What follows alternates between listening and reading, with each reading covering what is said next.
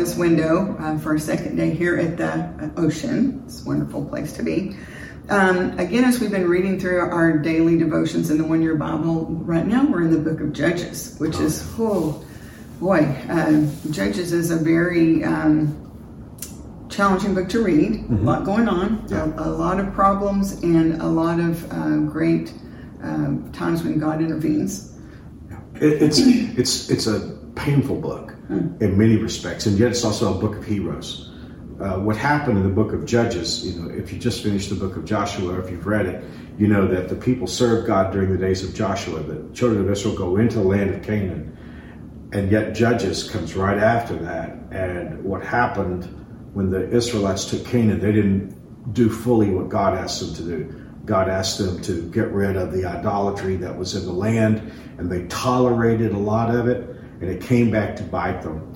And so what you see in the book of Judges is the taking of Canaan in reverse, because now the people that are wicked are now beginning to push the Israelites around. And so when they get into trouble, when the Israelites get into trouble, then they cry out to God, and God gives them a deliverer. And then when they get a deliverer, they get out of trouble, they go right back into trouble again, because they don't have a problem anymore. And the theme, of course, is in those days there was no king in Israel, and so everybody did what was right in their own eyes. That's the last verse of the book of Judges, and it starts out not too bad, and then it's going to get so bad that there are stories I wouldn't read in a mixed audience in the book of Judges. And just as kind of a tombstone epitaph, the last verse of the book of Judges, the verse you just mentioned, in those days there was no king in Israel. And it's so American. Everybody did what they wanted to do. And that's how everything fell apart. So the story we want to zoom in on today is one of the heroes, one of the judges that God raised up, and his name was Gideon. Right.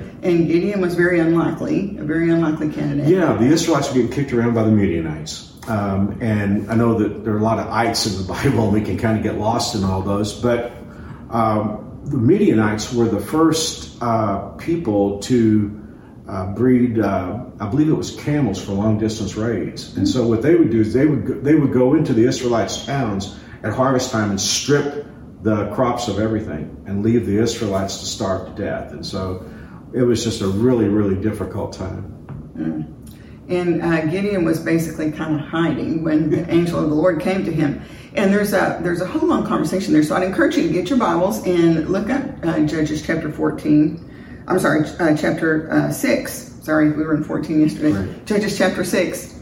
And in Judges chapter 6, we have Gideon's encounter with the angel of the Lord. And he says a lot of things, but this one really stood out to me because it said the Lord turned to him and said, "Go with the strength you have and rescue Israel from the Midianites. I'm sending you."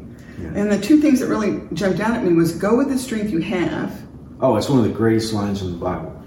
Because when the angel of the Lord finds Gideon is threshing wheat in the winepress. Now, again, I don't want to get off on this, take too much time, but threshing wheat in those days, they would beat the wheat and in some cases toss it up in the air, and the wind would blow away the chaff, and then the grain would fall. Well, if you were going to thresh wheat, you want to thresh it in a place where you had some wind. But Gideon is so concerned about the Midianites seeing what little wheat he's got. He's in a depressed area, which is the winepress. And I've always thought, he was in a depressed area in more ways than one. And here comes the angel of the Lord, which to me, remember, angel means messenger. I really do believe this is a Christophany. This is Jesus, I believe, coming to talk to Gideon. And, and I love it because the angel of the Lord comes up to Gideon and says, "Hail, mighty man of valor." And Gideon's looking around like, who are you talking to me? I'm the last person in Israel that you should be talking to. And, because he feels like he's just, he doesn't have any strength at all. His people are in idolatry.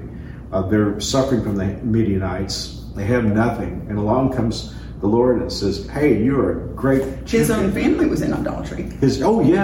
When you read the story that happened next, because before Gideon takes this army of 300, and that's a story within itself, and goes to defend the Midianites, God gives him a kind of a baby step and tells him to go cut down the altar or the Asherah pole.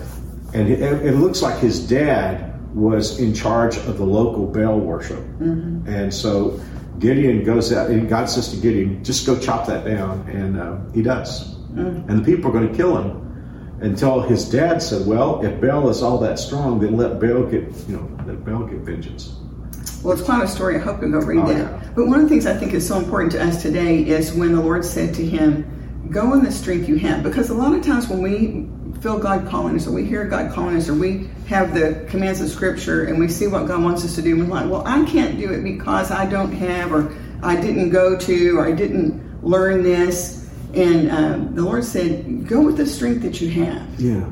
I think that's the immediacy of following God. You know, God didn't say, Gideon, go get spiritually strong, come back 6 weeks later and we'll talk. Go in the strength that you have. And I really do believe that's a message for us every day. Hopefully we have more strength in God than we had yesterday, but it's still the strength that we have. And so many Christians, I think, get stopped because, well, I don't know more about the Bible than I do, or, I haven't been a Christian all that long, or various reasons. But, God said, go in the strength that you have. You never need to wait to be obedient and to live your life in faith and trust in the Lord. Here's the thing. If you go in the strength that you have, God will always have the rest of the strength that you need. That's right. Your strength's never going to be enough to accomplish all that God wants to accomplish, but that's the whole point. You have to trust Him to work through you. I say this all the time, and you hear me say this. I always say, how does a flawed, frail man preach the Word of God? After all these years, I'm still asking that question. But what I watch is I go in the strength that I have, try to give God my very best, and as I said, He'll come along and bring the rest of the strength that we don't have. He works through you, and I believe He can work through each and every one of us as we're living a life of faith. Yeah. So I hope that'll encourage you today. Whatever it is that you need to do, this the next step of obedience or a next step of faith, I hope and pray that you'll have the courage to just go in the strength that you have, knowing that the Lord's sending you and that the Lord's going to do this through you. Yeah, maybe this is another side note, Mary Alice, but when I look at the New Testament, one of the things that I learned and love is that God wants to work alongside us. Mm-hmm. He wants to work with us. He wants, the Bible tells us we're co-laborers together with Christ. Mm-hmm. You see that with Jesus. He wants to work with those disciples. He wants to get in the vineyard. He wants them to work with Him. And I really believe that's what God desires. He loves His creation. He loves us. And he says, just come on, work with me. Go in the strength that you have. And He said, I'm sending you. So if the Lord is sending us and the Lord is leading us, He's not sending us and leading us to fail. That's right. He's not. So many stories in the Bible like this, where Moses says, I can't talk plain. And God says, what do you have in your hand? Just take what you have in your hand, the rod. You just see this over and over. The widow that just had a little flask of oil and a little handful of meal. Elijah said, make me a little cake. Do what you have. Yeah, that's right. So, whatever it is, we can be obedient and we can trust the Lord, and we don't have to wait. That's right. So I hope that encourages you today as you're going through your day. And before we close, Mark, would you lead us in a prayer? Father, of course, we are inadequate without you, but with you, you've said all things are possible. So we pray today that you'll help us to be willing to bring what we have in our hand, the strength that we have, the opportunity that we have, the intelligence that we have, and just give it to you and trust you to do what we can't do. Oh Lord, thank you that you want to work with us and work through us. We ask for your help and grace today. In Jesus' name, amen. Amen. Well, we hope and pray you have a wonderful day, and we'll look forward to seeing you again here on Noah's Window tomorrow. Sounds good. God bless.